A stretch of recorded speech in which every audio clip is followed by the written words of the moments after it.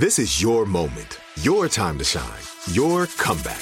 You're ready for the next step in your career, and you want an education employers respect. So you're not just going back to school, you're coming back with Purdue Global.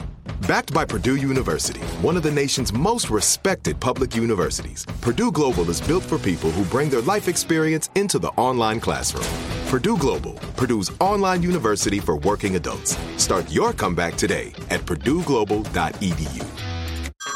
Hey everyone, it's Ted from Consumer Cellular, the guy in the orange sweater, and this is your wake-up call. If you're paying too much for wireless service, you don't have to keep having that nightmare. Consumer Cellular has the same fast, reliable coverage as the leading carriers for less. And for a limited time, new customers receive their second month free when they sign up and use promo code MONTHFREE by May 31st. So why keep spending more than you have to? Seriously, wake up and call 1-888-FREEDOM or visit consumercellular.com. Taxes, fees, and other third-party charges will apply. See website for additional details. At JCPenney, fashion counts for everybody and everybody.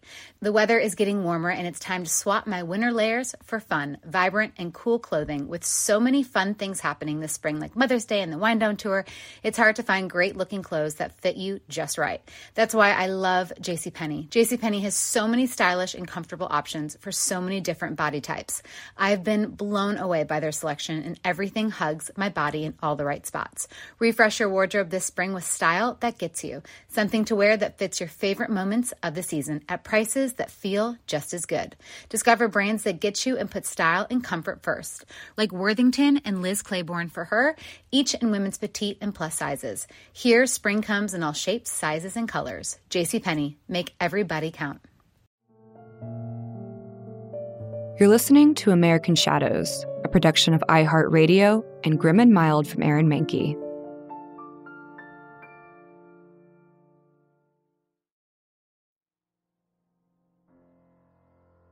It sailed over the Empire State Building, moving at a stately 68 miles an hour. The people below looked up to watch it. And for those high above on board the Hindenburg, including 8-year-old Werner G. Donner, the view was like nothing they had ever seen before. Werner and his family had boarded the airship on May 3rd of 1937 in Frankfurt, Germany, bound for New Jersey. It was the fastest way to get across the ocean, and seemingly very safe. The vessel belonged to the world's first airline company, and it had an outstanding track record. The Hindenburg was an engineering marvel and a prized possession and propaganda machine of the Nazi Party. It flew with swastikas and was filled with all the luxuries expected by anyone who could afford a ticket: beautiful interiors, comfortable cabins, elegant meals, and even a fireproof smoking lounge. And although Werner and his siblings would have preferred the spacious decks and play spaces of a traditional ocean liner, the airship's catwalks and views of ice-filled landscapes were memories that he held on to for the rest of his life.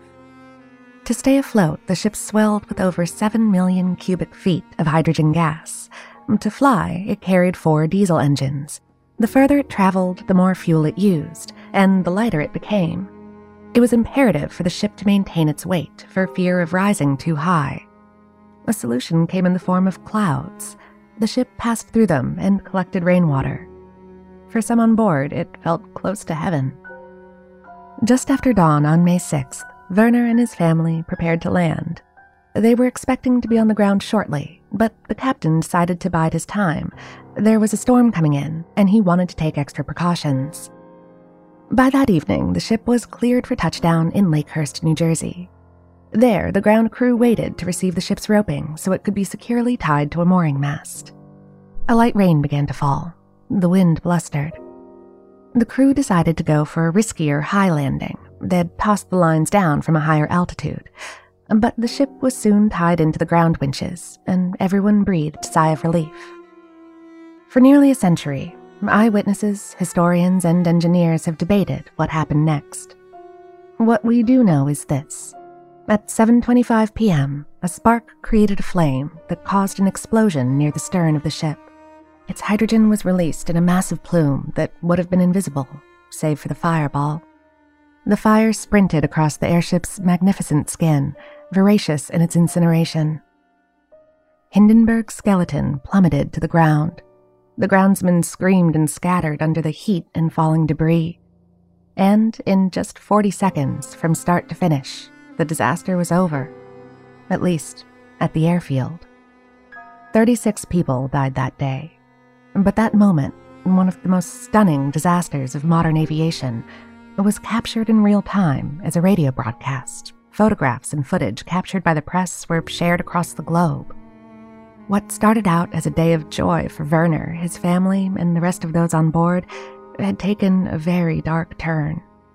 Though he would survive the accident, his sister would not. What could have been filed away as a happy memory for all aboard became a fundamentally life-altering moment from which those who were there that day would never recover.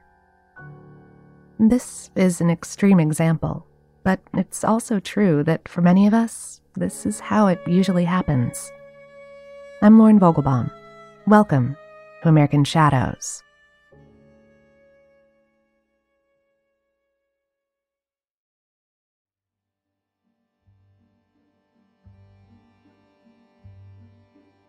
Merle Evans was a magician.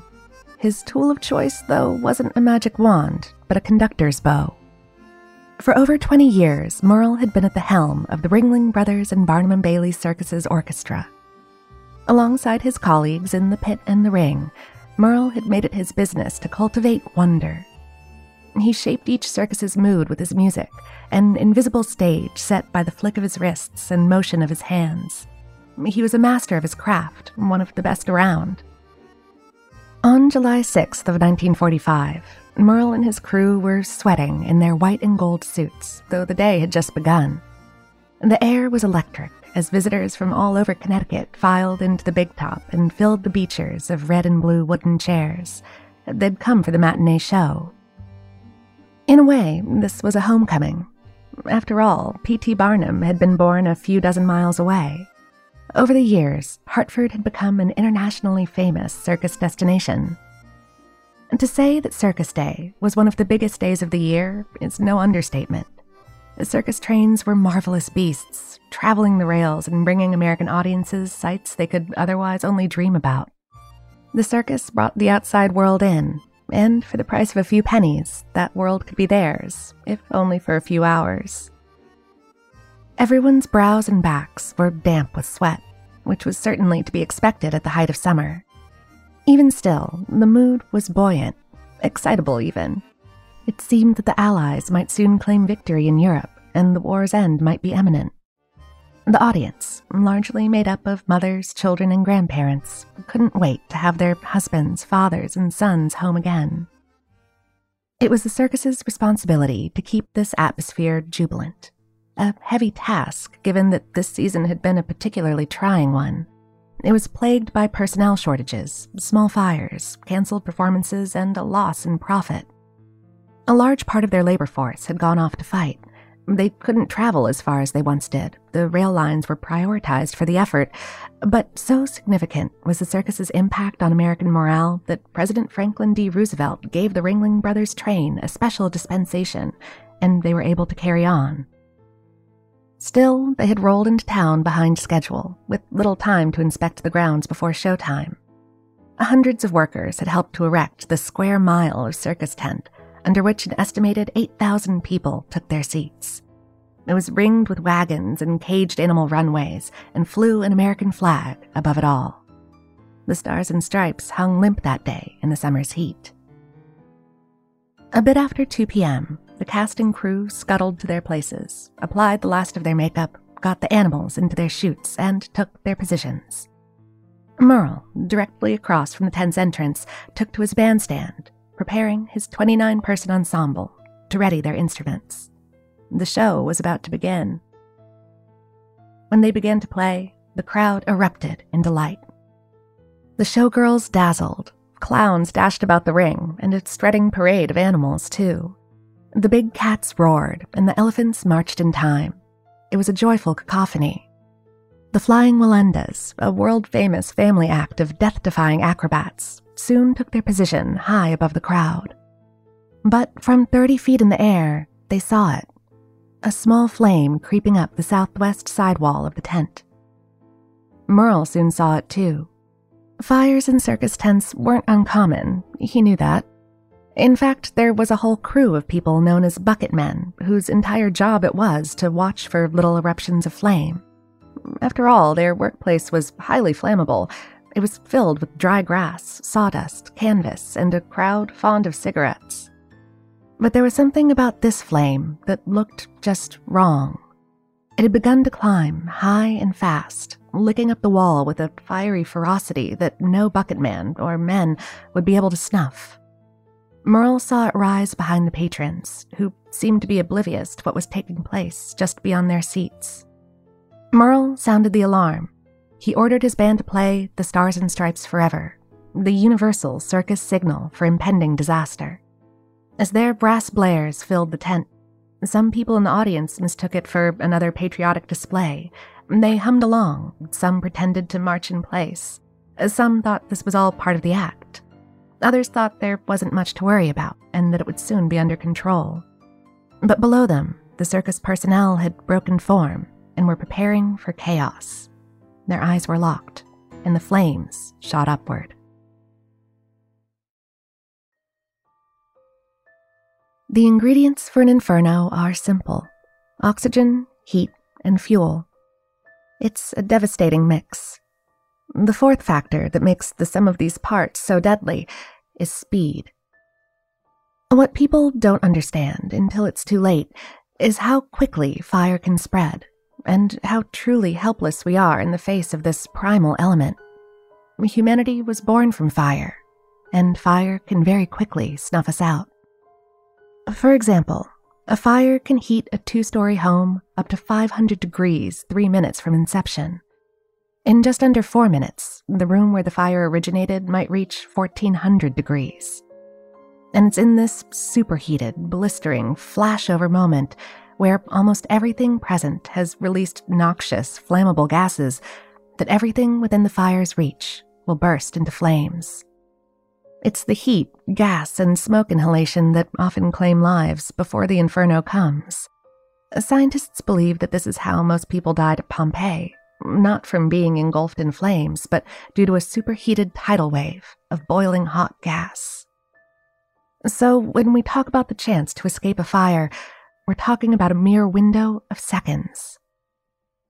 It was in this moment at the Hartford Circus, when the Wallendas spotted the flames licking, when Merle signaled his band to play, that the audience caught on.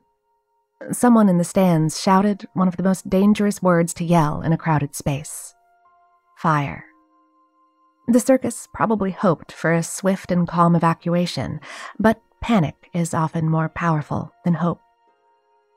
People moved calmly at first, aided by the circus ushers, but as the flames moved from a crawl to a sprint, the crowd decided that they had to do the same. The big top filled with shouts and screams, and the stampede of feet down the risers, the clatter of chairs being knocked over, and the thud of people tripping down. 8,000 people needed to make it out alive. The bucket men were out of their depth. It was clear that water was needed, but to the horror of the circus crew, their tent was set up too far from municipal water sources. The hoses they'd brought had the wrong fittings and wouldn't attach, and the water wagons, outfitted for small fires, were no match. The circus crew took to their stations and fought however they could. They gathered the animals and brought them to safety, and worked to guide the panicked audience as well. Whoever had a bucket within reach grabbed it, but soon realized the futility of the effort. They watched as the canvas tent, coated in over 6,000 pounds of paraffin and gasoline, a favorite mixture for waterproofing, turned into a fiery wall, climbing to a height of 100 feet. Within 3 minutes, the flames had reached the ceiling, and then the paraffin began to melt, casting down flames onto the crowd below. Those who made it to the ground were horrified to find most of the 8 small exits blocked by steel animal chutes. Small children were pushed over as adults tried to climb the superheated metal. Others were trapped in the pushing, writhing mass of people, pivoting and trying to make escapes in other directions, and some cut the canvas and slipped out through the slits. At the 4-minute mark, the first fire alarm rang at the firehouse, just half a mile away. In this bedlam, Merle and his troupe kept their positions and continued to play.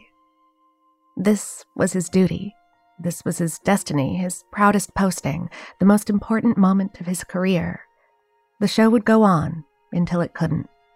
He would stay the course and carry his circus through to the very end. The tension ropes began to catch fire and snap. One by one, the big top supporting poles crashed to the ground, buckling to canvas. Each lumbering fall kicked up a heated blast, singeing the skin of those still inside. The buckling canvas fanned the flames with more oxygen. At about the 5-minute mark, Merle ordered his band to evacuate. His timing was impeccable. It was reported that just moments after they left the bandstand, it was crushed by a falling tent pole. For 3 more minutes, the flames roared into the sky, filling it with smoke and ash. The temperature inside the tent climbed and would continue to climb to an estimated 1,600 degrees, hot enough to melt metal and fuse bodies. All the fire crew could do was hose down the blistered and blackened survivors. And then, as quickly as it had started, it was over. At 8 minutes, the fire had won. The big top, a magnificent canvas the size of 2 football fields and weighing 19 tons, collapsed in on itself. In doing so, it purged its belly of superheated air, singeing the grass, trees, and skin in its immediate orbit. The screams stopped. There was utter silence from the crowd. Merle's band played on.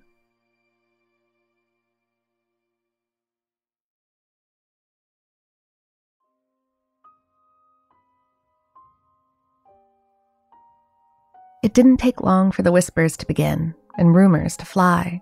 It was almost immediate. The fire had no sooner eaten itself alive and snuffed itself out that people began to talk. Was it arson? Was it sabotage? Could it really have been an accident? Radio announcers broadcasted news of the tragedy. The phone lines jammed with people from neighboring communities calling for word about their loved ones. Within the hour, hundreds of volunteers had descended onto the fairgrounds. People brought their personal vehicles and small businesses brought theirs. Makeshift stretchers were created to ferry the injured. It was soon clear that the city's emergency departments were about to be overrun. In the haze of soot and charred flesh, people searched in panic for their missing. Families had been split up in the tumult, the crowd forcing clasped hands apart and smoke obscuring people's vision. Some families were reunited. Some were separated forever. The grounds were covered with bodies in various states of distress. Those with life left in them were promptly taken away. Those who perished were marked and taken in the opposite direction. Some victims were sent to Hartford Hospital. Lost children were sent to a local school. The state armory became the temporary morgue. A large, cold building, the armory was mostly quiet as survivors and extended family members snaked through its doors and shuffled down its hallways, trying to identify bodies that were often charred beyond recognition. They were laid out on simple cots and covered with thin blankets. Shell shock blanketed the city as the smoke and ashes settled. By nightfall, only 24 victims had been identified, though over 100 had perished.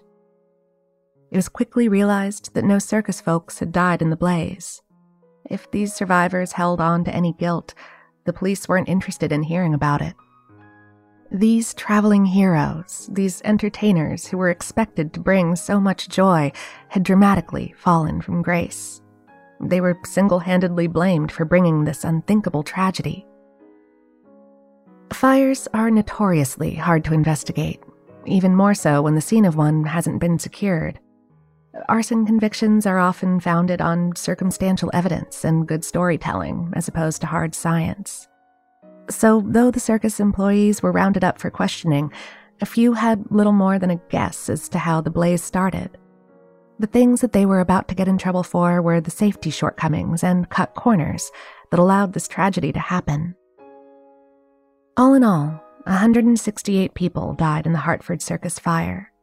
It was nothing short of a miracle that the death toll wasn't higher on that fateful summer day. In the end, all but 6 victims were identified.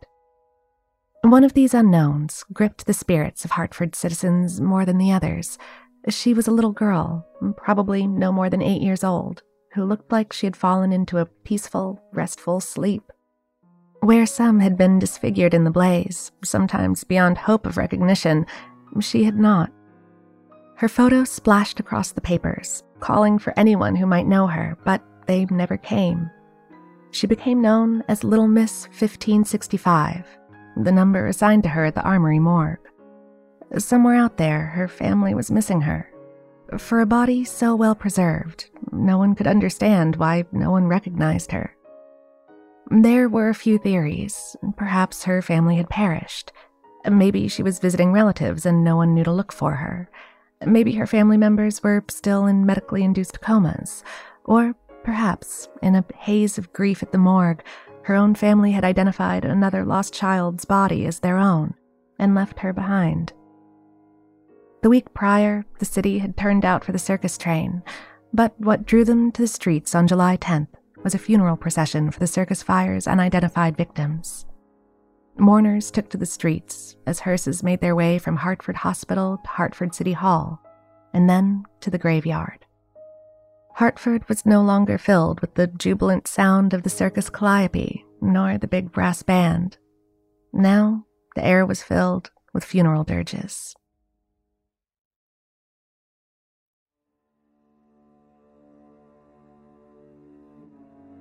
Five of the circus's executives were charged and booked for 10 counts of involuntary manslaughter.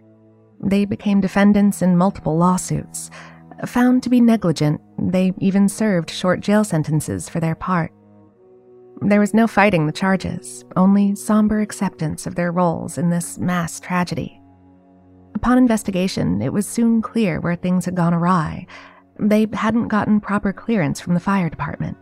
The fire extinguishers were in storage and inaccessible. The circus immediately agreed to pay out almost $5 million in compensations to the victims and their families. To this day, the cause of the fire has never been fully determined, but some investigators believe it was an errant cigarette. Other historians are convinced it was indeed arson. At one point, a disgruntled circus employee with a history of arson charges copped to setting the tent ablaze, but his confession was later recanted, though he did end up back in jail on an unrelated arson charge. To this day, some believe this was the true cause. The intervening years were not particularly kind to the circus. Both the city of Hartford and the troupe tried to heal from this tragedy, but its memory is still close at hand. Today, a memorial for the fire sits behind an elementary school, a large circular monument situated in the footprint of the Big Top Center. On April 30th of 2017, the Ringling Brothers and Barnum and Bailey Circus made a pilgrimage back to Hartford. This was their farewell tour, and this city was their last stop. A lot had changed in the intervening years. The safety measures and fire codes, technological innovations, and world events. Time continued to march on. But there, under the Big Top, the Flying Wallenda's acrobat family found themselves again carrying on a legacy that had proven itself to be so colorful, and so dark, and so resilient. Returning to the scene of the crime, paying their respects to the lives lost and families forever altered, the show went on.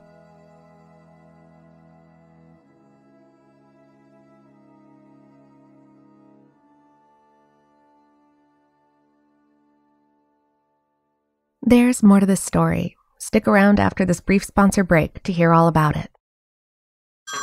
Hey everyone, it's Ted from Consumer Cellular, the guy in the orange sweater, and this is your wake-up call. If you're paying too much for wireless service, you don't have to keep having that nightmare. Consumer Cellular has the same fast, reliable coverage as the leading carriers for less. And for a limited time, new customers receive their second month free when they sign up and use promo code MONTHFREE by May 31st. So why keep spending more than you have to? Seriously, wake up and call 1-888-FREEDOM or visit consumercellular.com. Taxes, fees, and other third-party charges will apply. See website for additional details. At JCPenney, fashion counts for everybody and everybody. It's spring, and with the weather changing and so many great things coming up like Mother's Day and the Wind Down Tour, I definitely need a fresh spring wardrobe for every occasion. This spring, I'm looking for that perfect flowy spring dress for Mother's Day, as well as replacing my everyday basics. That's what I love about JCPenney. They have so many stylish and comfortable options that I always find just what I'm looking for there. Spring is a feel-good season and comes in all shapes, sizes, and colors. The fashion at JCPenney is the same way. Refresh your wardrobe this spring with styles that gets you, something to wear that fits your favorite moments of the season at prices that feel just as good. Discover brands that get you and put style and comfort first, like Worthington and Liz Claiborne for her, each in women's petite and plus sizes, and Stafford and Mutual Weave for him, style and comfort for all, even big and tall. Plus even more for the whole family like Levi's and Exertion. Here, spring comes in all shapes, sizes, and colors. JCPenney, make everybody count.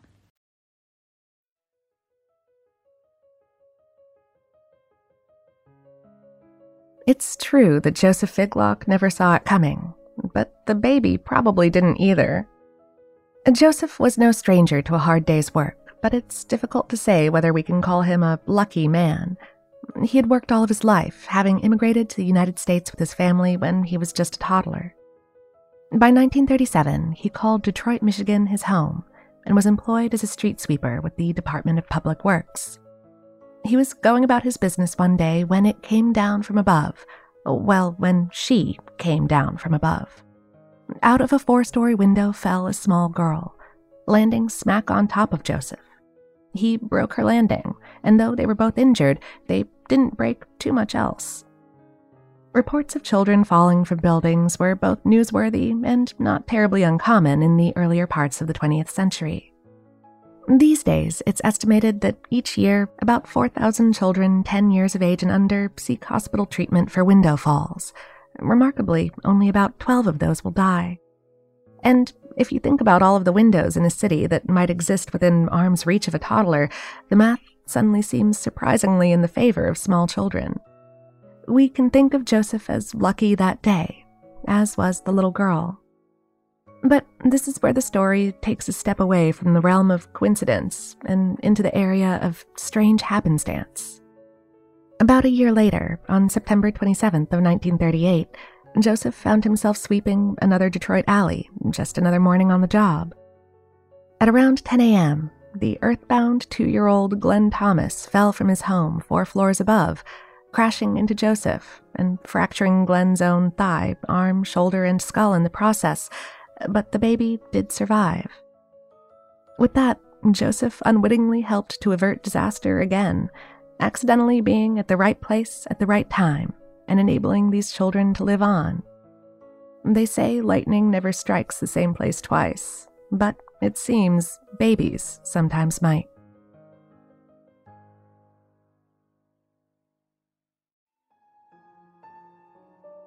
American Shadows is hosted by Lauren Vogelbaum. This episode was written by Robin Miniter, researched by Robin Miniter and Taylor Hagerdorn, and produced by Miranda Hawkins and Trevor Young, with executive producers Aaron Mahnke, Alex Williams, and Matt Frederick. To learn more about the show, visit grimandmild.com. For more podcasts from iHeartRadio, visit the iHeartRadio app, Apple Podcasts, or wherever you get your podcasts.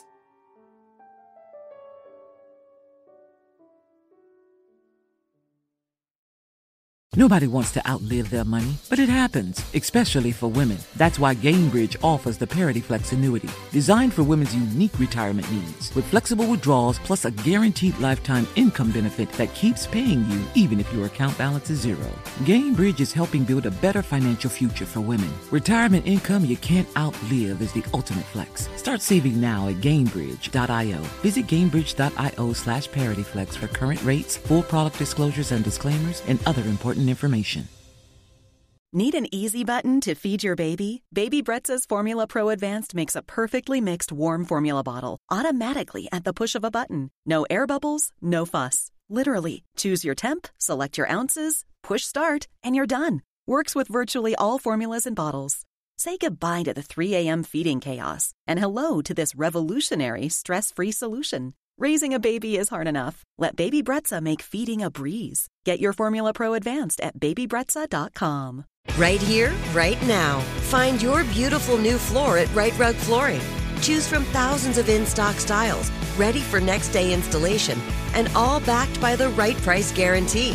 Visit rightrug.com. That's RITERUG.com today to schedule a free in-home estimate or to find a location near you. 24-month financing is available with approved credit. For 90 years, we've been right here, right now. Right Rug Flooring.